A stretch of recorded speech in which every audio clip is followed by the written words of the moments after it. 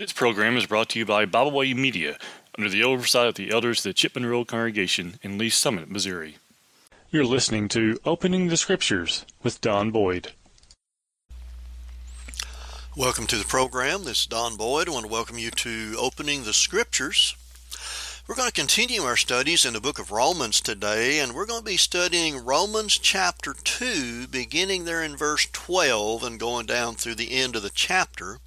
There are various divisions in this, and we're going to start with Romans 2:12 through 16, which the title of that would be How God Will Judge Those That Lived Before the Cross. In Romans 2:12, we find everyone was under law, but the Jews and the Gentiles were under different laws. Romans 2:12. It says, "For as many as have been, or as have sinned without law, shall also perish without law. And as many as have sinned in the law shall be judged by the law." Before Jesus died on the cross, God dealt with mankind under two different covenants, and that would be since the time of Moses, and that would be the patriarchal and the Mosaic. All people from Adam to Moses were under the patriarchal system, that where God would relay his message to the patriarchs or the heads of the families, such as Adam and Abraham, etc., etc. From Sinai, where the law was delivered to Israel, to Calvary, the Israelites were under the Mosaic system, but the Gentile world was still under the patriarchal system. In Deuteronomy chapter 5, verses 1 through 3. Deuteronomy chapter 5, verses 1 through 3. We find that the law of Moses was given only to Israel. Those verses read, "And Moses called all Israel and said unto them, Hear, O Israel, the statutes and judgments which I speak in your ears this day, that ye may learn them and keep and do them.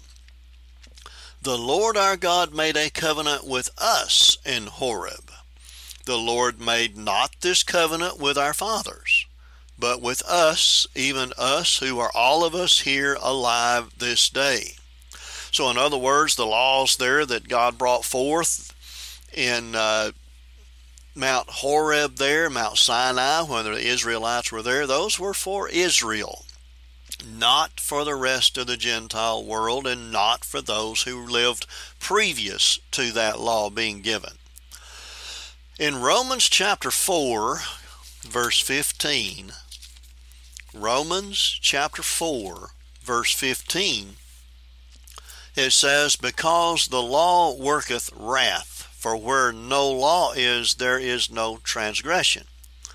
So there are going to be people arguing if the Gentile world was not under law, then, well, they couldn't be charged with sin, and that would be the case, but the Gentile world was under the law, the patriarchal law. And since Christianity came into the world, all people are now under the law of Christ. In John chapter 12, verse 48, John chapter 12, verse 48, Jesus said, "He that rejecteth me and receiveth not my words hath one that judgeth him.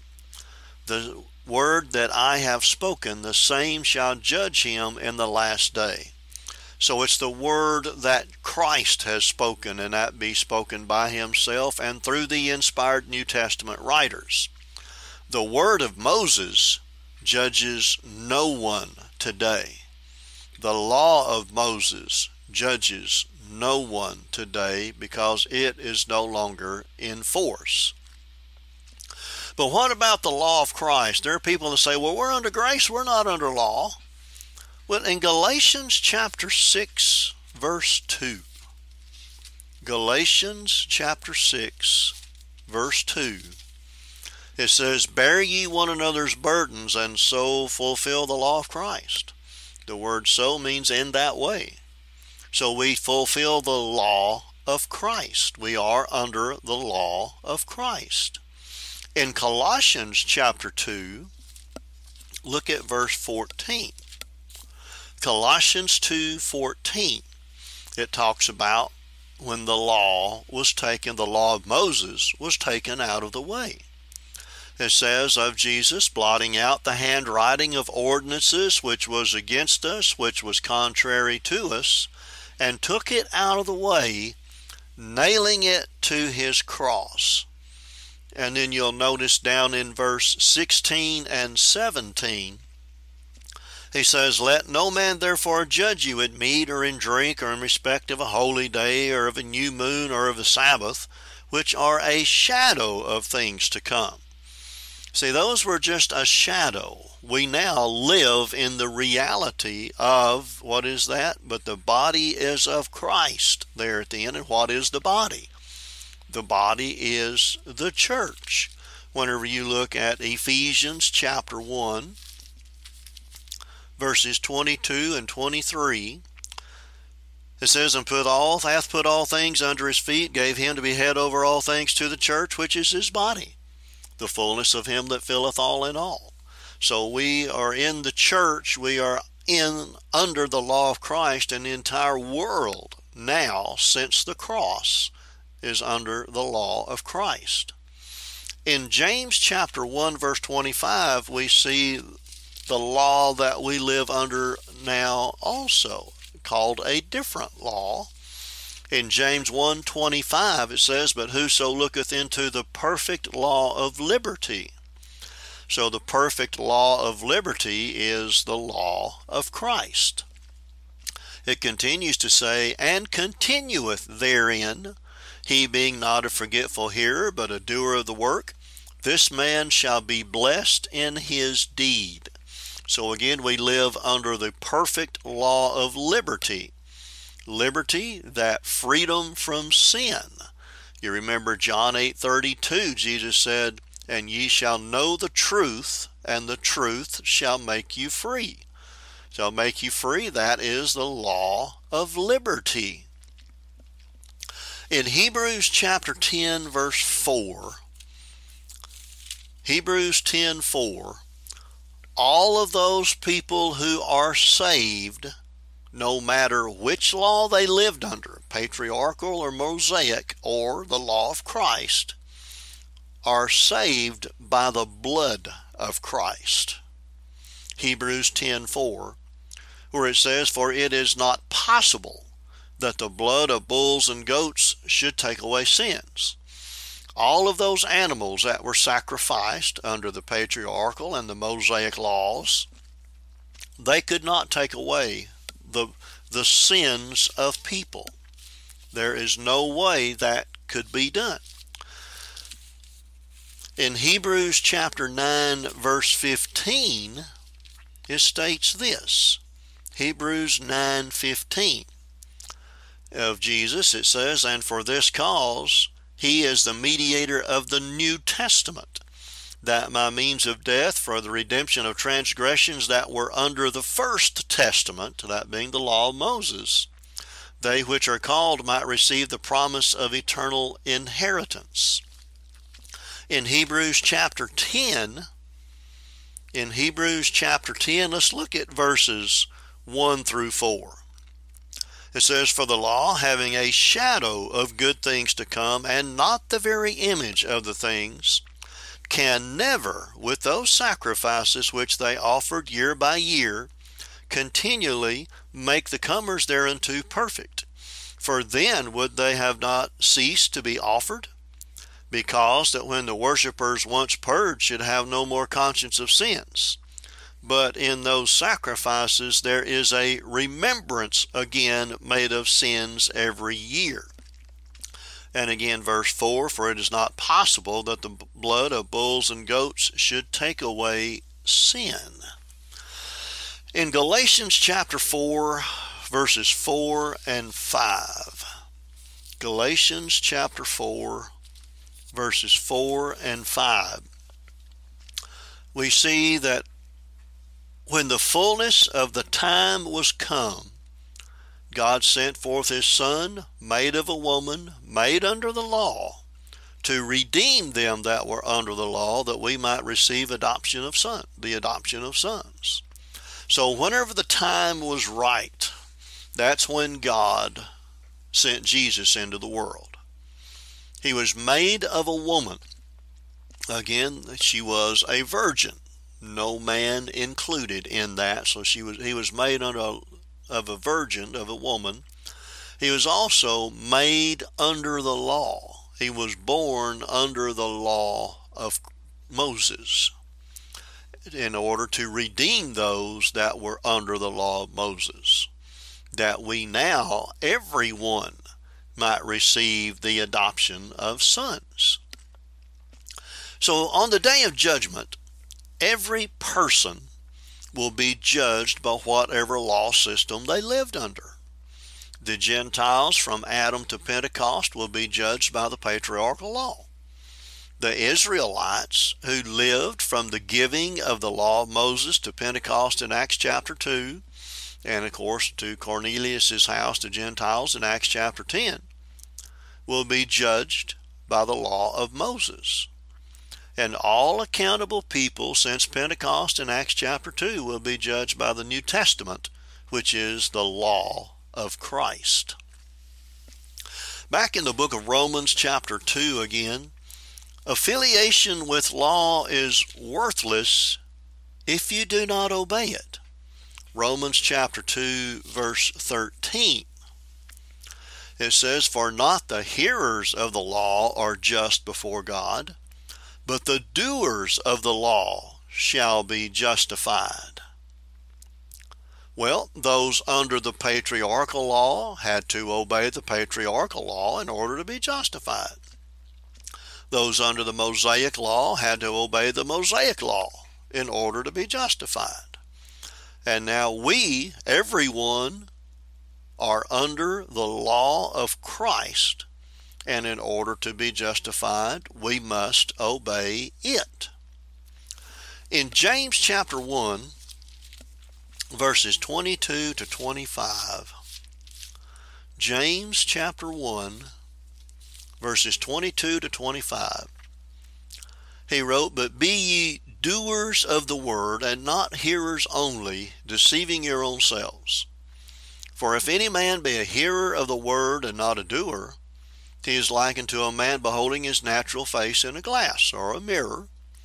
"For he beholdeth himself, and goeth his way, and straightway forgetteth what manner of man he was." All right, stopping there for a minute. If we hear the word of God and we don't do it, it's just like, and he says here, a man. He looks at his face in a mirror. There are some adjustments that need to be made. He may need to shave, he may need to comb his hair, or whatever. But what he does, he just sees all of the things that need to be done and does none of them. He just goes away, forgets what type of person he was, what he looked like. Well, that's the same way with the law of God, the law of Christ. We look into the law of Christ. We see the changes that we need to make in our lives, and then we don't do them. We just go away from the Word of God and don't do it. So that hearing does absolutely no good. Now verse 25 here, James 1. "But whoso looketh into the perfect law of liberty, and continueth therein, he being not a forgetful hearer, but a doer of the work, this man shall be blessed in his deed." So we look into the law of Christ, as we've already shown, the perfect law of liberty. We look into it. Continuing therein means being a doer of the word. Our lives reflect what the Word of God says that we must do. So we're not a forgetful hearer. We're a doer of the work. You'll notice the word work there. And who's going to be blessed? The one that does the work of God. Now, back in Romans chapter 2, verses 14 and 15, the Gentiles were never under the law of Moses, but they were under law. Romans 2:14 and 15.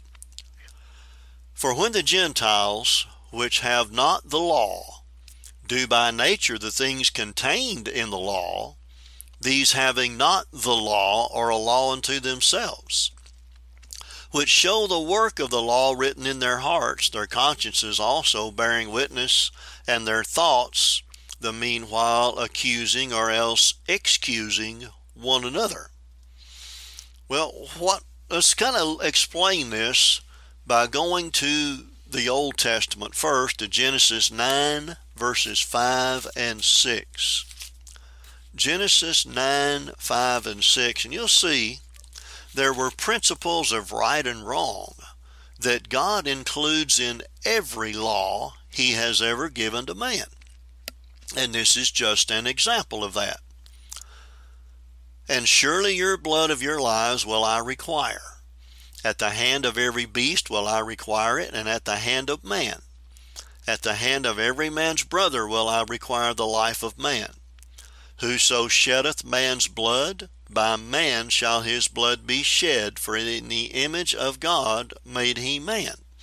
So there we see that under the patriarchal law, God established the penalty of death for those who murdered other people. In Micah chapter 6 verse 8, here are some other principles that God set forth. That is in every law that he has, every dispensation of time. Micah 6:8, He has showed thee, O man, what is good. And what doth the Lord require of thee but to do justly, and to love mercy, and to walk humbly with thy God? All right, well, I want to go back to Genesis chapter 9. You think about the law of Moses also. Whenever someone murdered a person under the law of Moses, they were to be put to death. Now, they did have the cities of refuge, where someone who accidentally killed someone could go. And there were stipulations that had to be followed there, and they had to stay in that city if they were found innocent until the death of the high priest. If they were found guilty, then that person would be turned back over to the avenger of blood. And then over in the book of Romans, we also find that today the government is authorized to execute those who have committed murder. In the book of Romans,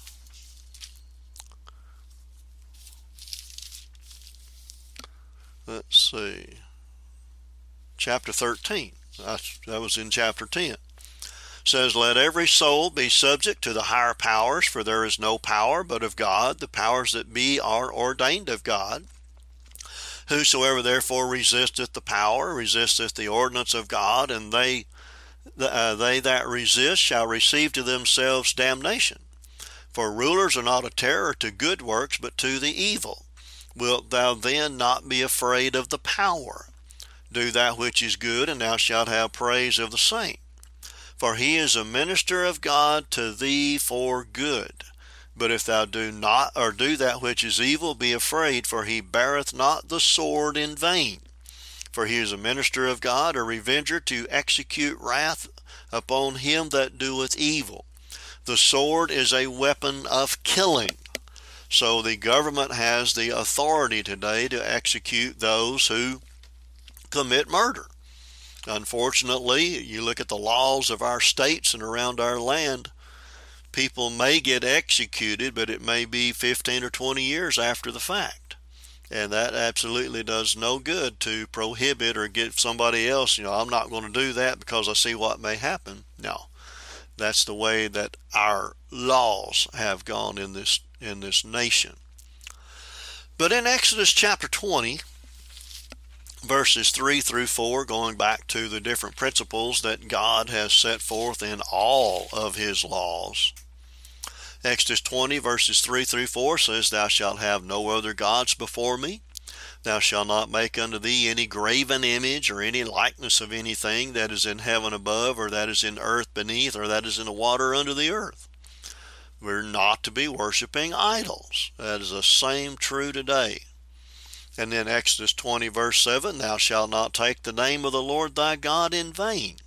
For the Lord will not hold him guiltless that taketh his name in vain. The same is true today. In Exodus 20, verses 12 to 17, honor thy father and mother, that thy days may be long upon the land which the Lord thy God giveth thee. Thou shalt not kill, the word means commit murder. Thou shalt not commit adultery. Thou shalt not steal. Thou shalt not bear false witness against thy neighbor. Thou shalt not covet thy neighbor's house. Thou shalt not covet thy neighbor's wife, nor his manservant, nor his maidservant, nor his ox, nor his donkey, nor anything that is thy neighbor's.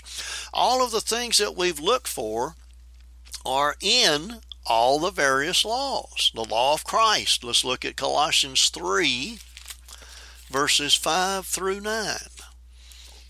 Colossians 3, 5 through 9. It says, mortify.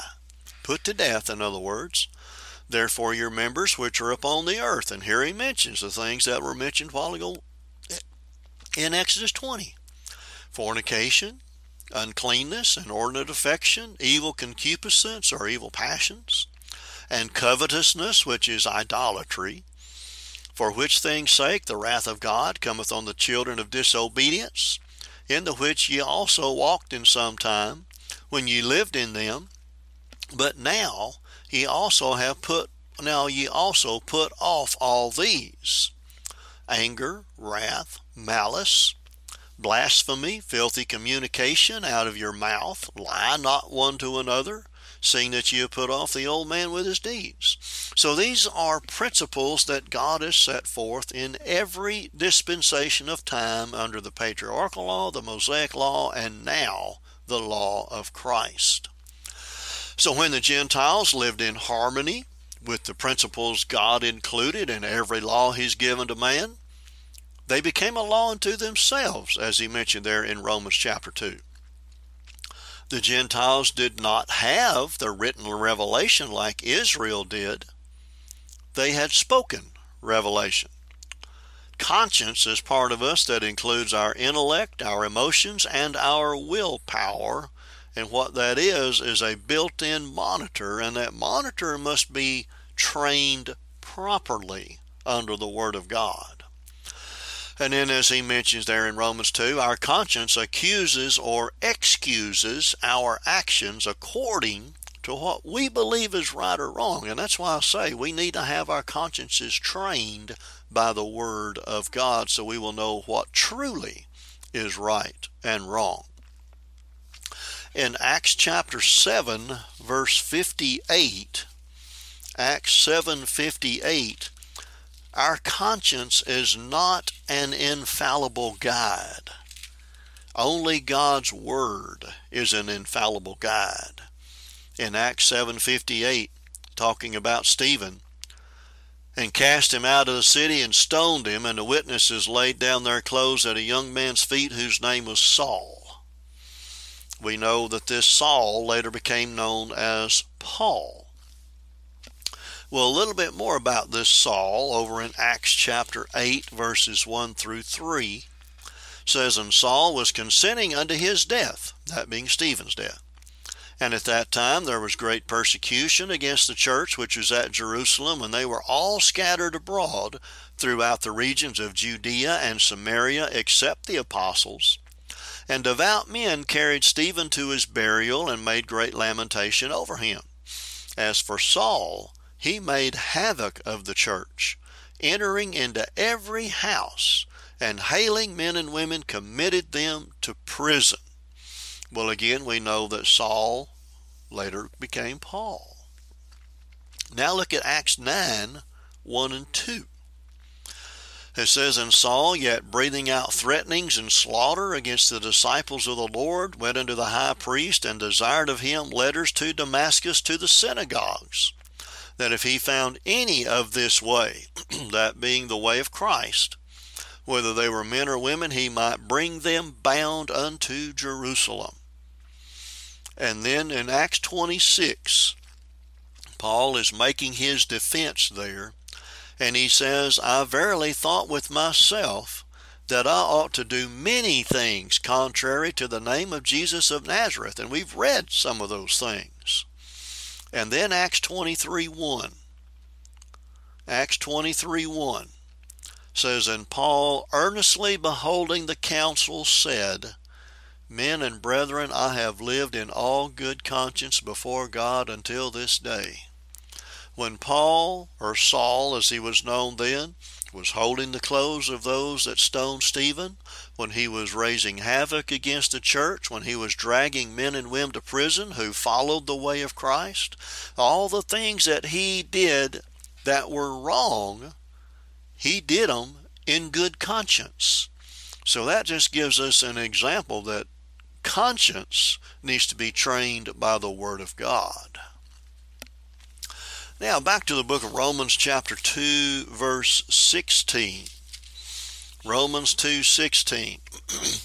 We find that God judges our actions and our secrets.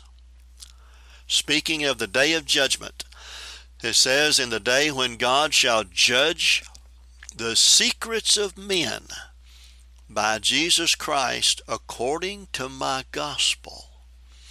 Now we see that we are under the gospel system, the law of Christ, and those of us who have been living since Acts chapter 2 will be judged by the gospel. In 2 Corinthians chapter 5 verse 10 it says, "For we must all appear before the judgment seat of Christ, that every one may receive the things done in his body according to that he hath done, whether it be good or bad." So every one will be judged under the law in which they lived. So that brings us to Romans 2:17 through 24. And this section shows the pride and hypocrisy of the Jews. Again, Romans 2:17 to 24. In verse 17, it says there that the Jews before the cross were amenable to the law of Moses, but they had little regard for it. Romans 2:17. "Behold, thou art called a Jew, and resteth in the law, and maketh thy boast to God." So what is taking place here?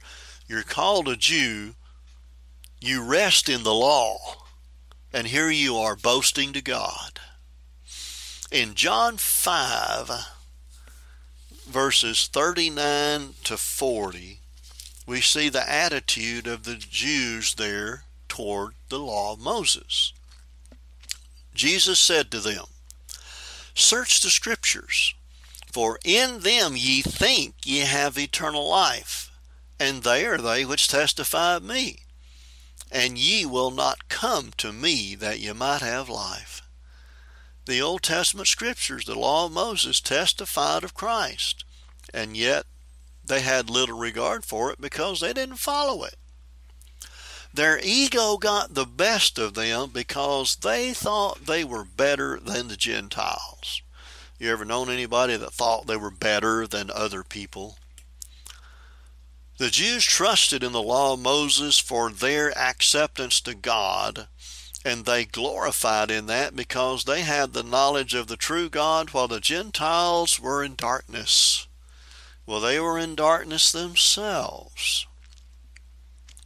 In Romans chapter 12, verse 3, Romans chapter 12, verse 3, Paul wrote, "For I say, through the grace given unto me, to every man that is among you, not to think of himself more highly than he ought to think, but to think soberly, according as God has dealt to every man a measure of faith." And then you could also leave out those words "of himself" there, because they are in italics. They were added by the translators, where it would read, "not to think more highly than he ought to think." You think about that. That's what the Jews were doing. In Galatians chapter 6, verse 3, Paul kind of drives that point home here. Galatians 6:3. "For if a man think himself to be something, when he is nothing, he deceiveth himself." Do you know anybody that's proud? Anybody that, they've pulled themselves up by their own bootstraps? human beings are nothing compared to God. In Matthew chapter 15, verses 7 through 9, Matthew chapter 15, verses 7 through 9, Jesus said, Ye hypocrites, well did Isaiah prophesy of you, saying, This people draweth nigh unto me with their mouth, and honoureth me with their lips, but their heart is far from me. But in vain they do worship me, teaching for doctrines the commandments of men. So many commandments that the Pharisees and the Sadducees, the Jews, had added to the law of Moses. And they're still adding them to them. Today as well, the Jews are. You can look at the Jewish book of Why, and you can find that there are even things in there about tennis shoes. But he's saying here, they draw nigh to me with their mouth, and they honor me with their lips, but their heart is not there. It's not in it. In Romans 2:18, the Jews professed to approve only the things that were excellent, but that's not what they did. Romans 2:18, And knowest his will, and approvest the things that are more excellent, being instructed out of the law. Well, they knew God's will through the law, so they had no excuse for their sins, just like the Gentiles had no excuse for their sins. In Romans chapter 1, verse 20, Romans 1:20, it says, For the invisible things of him from the creation of the world are clearly seen, being understood by the things that are made, even his eternal power and Godhead, so that they're without excuse. We have no excuse not to believe in God, but we also have no excuse for our sins. And that was from the beginning of the world, the creation of the world. These things are clearly seen. The laws of God are clearly seen. And yet people try to make excuses in order to not obey. In Acts chapter 7, verses 51 to 53, this is what people are like. This is what Stephen is saying there to the Jews. Acts 7, 51 to 53. This is why they stoned him. They didn't like it. Ye stiff-necked and uncircumcised in heart and ears, you do always resist the Holy Ghost. As your fathers did, so do ye. Which of the prophets have not your fathers persecuted? And they have slain them which showed before the coming of the just one, of whom ye have now been the betrayers and murderers, who have received the law by the disposition of angels, and have not kept it. They didn't obey. They didn't keep the law of Moses. Why? Well, Romans 2:19 tells us, Romans 2:19, their arrogance got in the way. The verse reads, And art confident that thou thyself art a guide of the blind, a light of them which are in darkness. You probably know some people who think that way about themselves today as well. Well, they considered themselves to be lights to the blind Gentiles. In Matthew 7, verses 1 through 5. Matthew 7, 1 through 5. It says, Judge not that you be not judged. Now, isn't it funny that people stop right there and they don't go ahead and read the rest? Oh, you can't judge me. Judge not that you be not judged. Well, that's not what Jesus is saying. He gives the explanation in verses 2 to 4, or 2 to 5.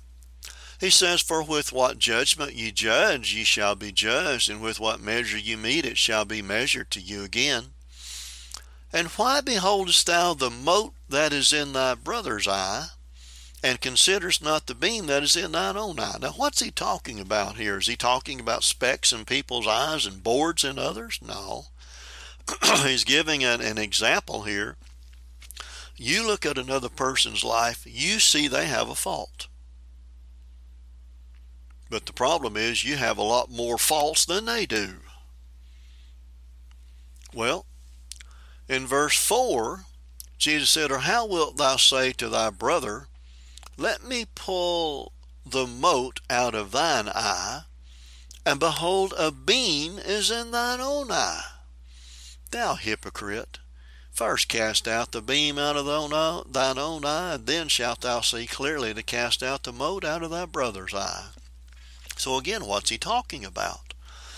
We see this little sin, this little fault that a person has in their life, and we have so many more faults, and we're trying to help them get their life straightened out.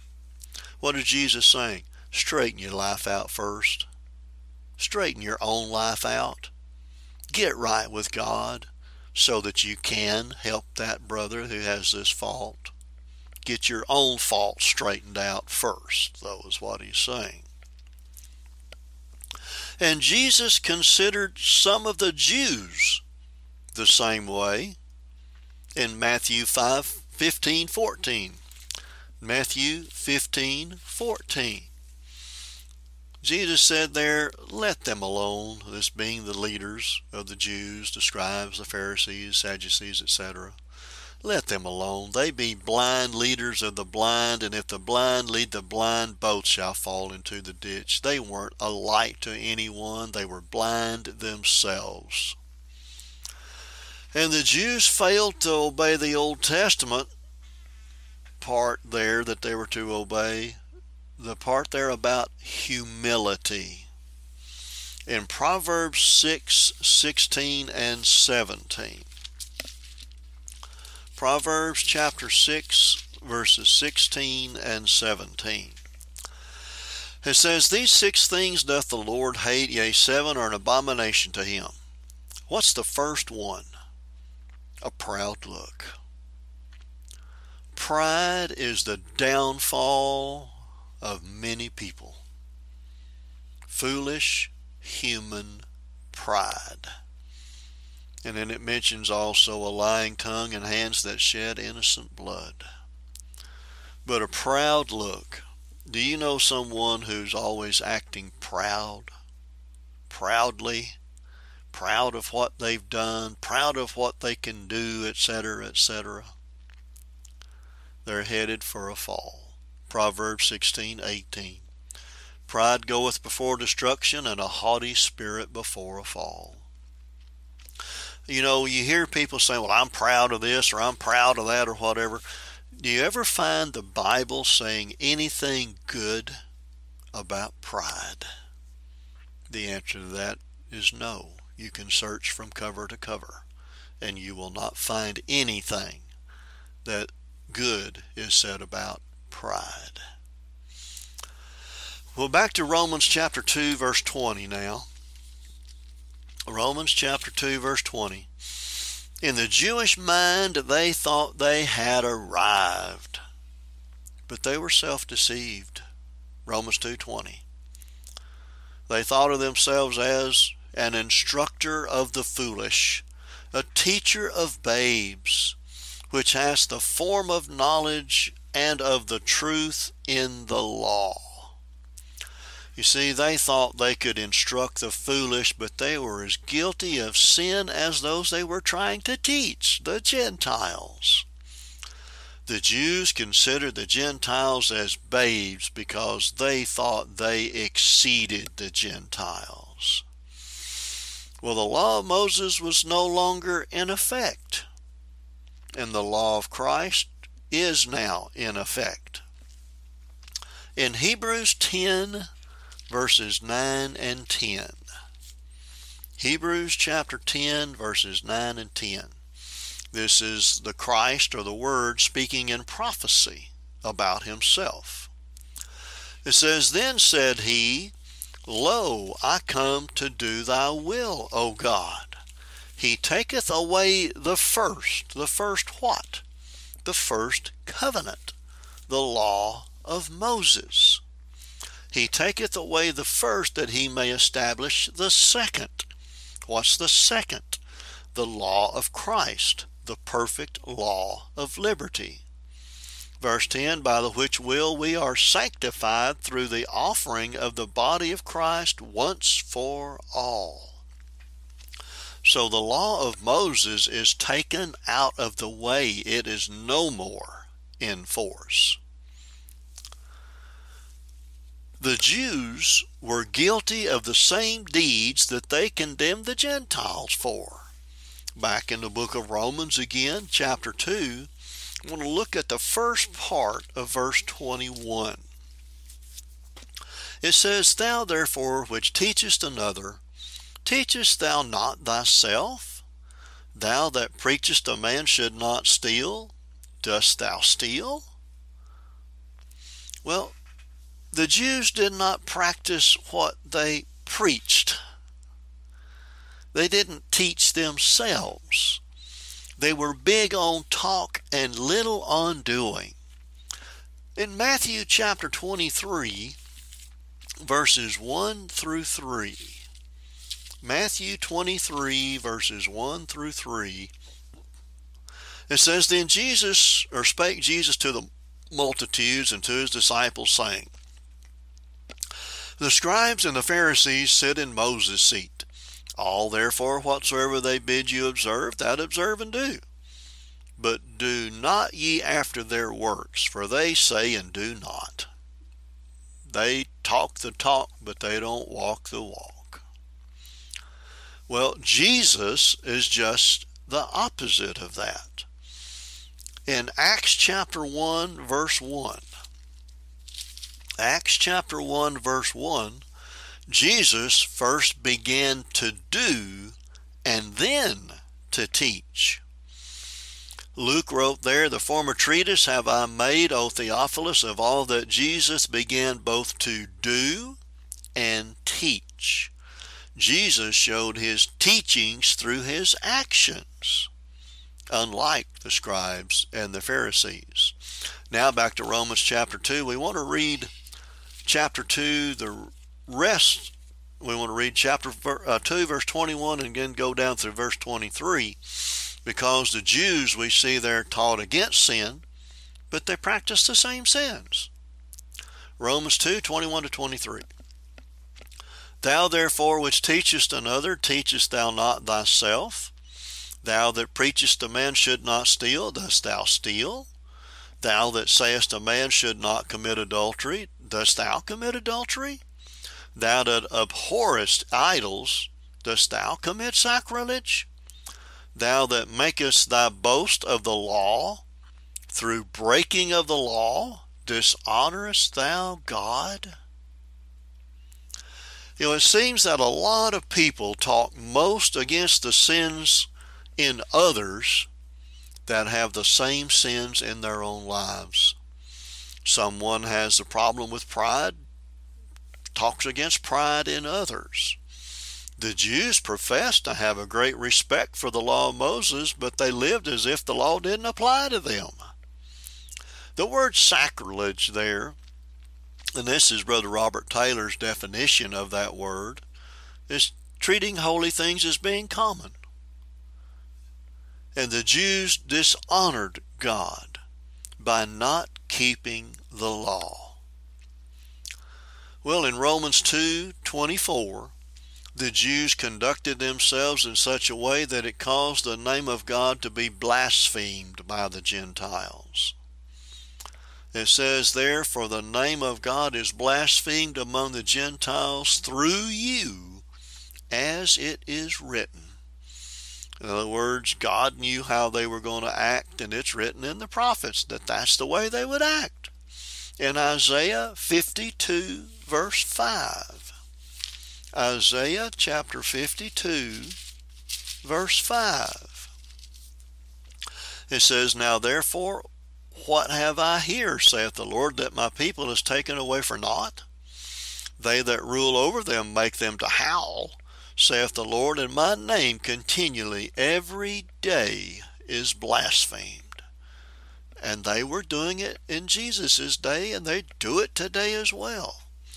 Look in the book of Ezekiel, chapter 36, verses 22 to 23. Ezekiel 36, 22 to 23. Therefore say unto the house of Israel, Thus saith the Lord God, I do not this for your sakes, O ye house of Israel, for mine holy name's sake, which ye have profaned among the heathen whither ye went. And I will sanctify my great name, which was profaned among the heathen, which ye have profaned in the midst of them. And the heathen shall know that I am the Lord, saith the Lord God, when I shall be sanctified in you before their eyes. So the prophet spoke of that. And the way that we live has a great influence on others. Go to the book of Philippians, chapter 2, verses 14 through 16. Philippians 2, 14 to 16.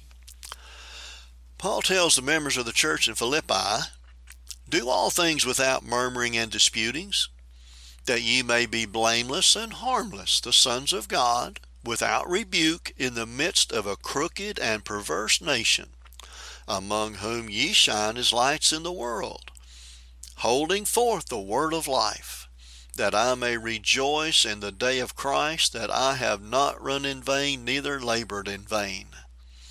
The way we live has a great influence on others. And now in Romans 2, 25 to 29, in this section we see the real circumcision and the real Jews. Verse 25 of Romans chapter 2. The Jews were no better than the Gentiles when they broke the law. It says, For circumcision verily profiteth if thou keep the law. But if thou be a breaker of the law, thy circumcision is made uncircumcision. In other words, for us today, that would be just like being baptized for the remission of your sins and then going back and living worldly. It does you absolutely no good. The Jewish males were commanded to be circumcised through circumcision that started with Abraham. You go to Genesis 17, verses 9 and 10. Genesis 17, 9 and 10. And God said unto Abraham, Thou shalt keep my covenant, therefore, thou and thy seed after thee in their generations. This is my covenant which ye shall keep between me and you and thy seed after thee. Every man child among you shall be circumcised. And then in Leviticus chapter 12, verses 1 through 3, Leviticus 12, 1 through 3, And the Lord spake unto Moses, saying, Speak unto the children of Israel, saying, If a woman have conceived seed and born a man child, then she shall be unclean 7 days. According to the days of separation for her infirmity shall she be unclean. And in the 8th day the flesh of his foreskin shall be circumcised. So the Israelite males were to be circumcised, but the Gentile males were not required to do so. And circumcision is not required today. You go to the book of Galatians, chapter 5, verses 2 through 4. Galatians 5, 2 through 4 says, Behold, I, Paul, say unto you that if ye be circumcised, Christ shall profit you nothing. For I testify again to every man that is circumcised that he is a debtor to do the whole law. Christ is become of no effect unto you. Whosoever you are justified by the law, you're fallen from grace. If you're trying to do things to be justified by the law of Moses, you have fallen from God's grace. In Romans 2:26, if the Gentiles obeyed God under the patriarchal law, they were accepted by God. Romans 2:26. Therefore, if the uncircumcision keep the righteousness of the law, shall not his uncircumcision be counted for circumcision? So instead of the Jews judging the Gentiles would judge the Jews that transgress God's law. Look at Romans 2:27. It says, And shall not uncircumcision, which is by nature, if it fulfill the law, judge thee, who by the letter and circumcision dost transgress the law? In other words, the law of Moses had become an idol to the Jews. There were 4 categories of people in the New Testament.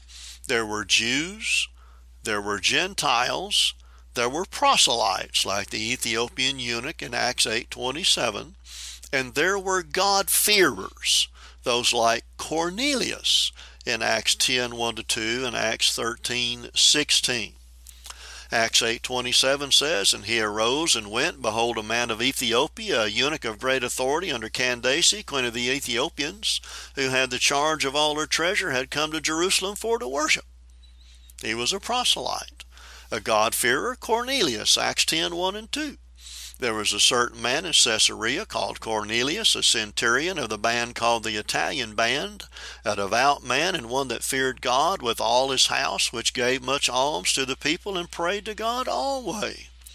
And then verse 16 of chapter 13 in the book of Acts says, "Then Paul stood up and beckoning with the hand said, Men of Israel, ye that fear God, and ye that fear God, give audience." In Romans 2:28, we see that fleshly circumcision gives no spiritual advantage. Romans 2:28. "For he is not a Jew, which is one outwardly, neither is that circumcision which is outward in the flesh." You see, being a Gentile in the flesh also gives no spiritual advantage either. That's Galatians 6:15 and 16. Galatians 6:15 and 16. "For in Christ Jesus neither circumcision availeth anything, nor uncircumcision, but a new creature." And how do we become that new creature? We'll continue reading verse 16. "And as many as walk according to this rule, peace on them and mercy and upon the Israel of God." Those who have put their Lord on in baptism, Galatians 3:27, have put on Christ, and they have put upon the Israel of God. They are the true Israel. The new creature comes at baptism, Romans 6:4. "Therefore we are buried with him by baptism into death, that like as Christ was raised up from the dead by the glory of the Father, even so we should walk in newness of life." That's that new creature. In 2 Corinthians 5:17. 2 Corinthians 5:17. "Therefore if any man be in Christ, he is a new creature." There it is again. "Old things are passed away, behold, all things are become new." And then Romans 2:29, we see the true Jew. "But he is a Jew which is one inwardly, and circumcision is that of the heart, in the spirit, and not in the letter," that being the letter of the law, "whose praise is not of men, but of God." So the circumcision made without hands is accomplished by God when he forgives our sins when we are baptized for the remission of those sins. Colossians 2:11-13. Colossians 2:11-13 states, "In whom also you're circumcised with a circumcision made without hands, in putting off the body of sins of the flesh by the circumcision of Christ, buried with him in baptism, wherein also ye are risen with him through the faith of the operation of God, who hath raised him from the dead. And ye, being dead in your sins and in the uncircumcision of your flesh, hath he quickened together with him, having forgiven all your trespasses."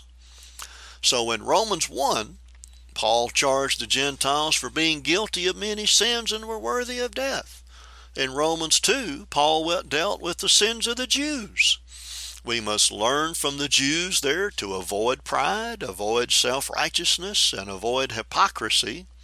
And we must strive to be the true Jews through reverently obeying the law of Christ. So this is Don Boyd again. I want to thank you for being with us today, and we look forward to being with you next time. When you're in Moody, Missouri, you're invited to visit the Moody Church of Christ, located on Highway E in Moody, Missouri. The congregation there meets on Sunday morning at 10 a.m. for Bible class, 11 a.m. for worship, and then again at 6 p.m. for Sunday evening worship. They also meet at 6 p.m. on Wednesday night for Bible study. We thank you for listening today. We hope you enjoyed this program. You can find out more about Byway Media by visiting our website, bywaymedia.org. You can find all of our podcasts on all major podcast platforms. As always, we thank you for listening.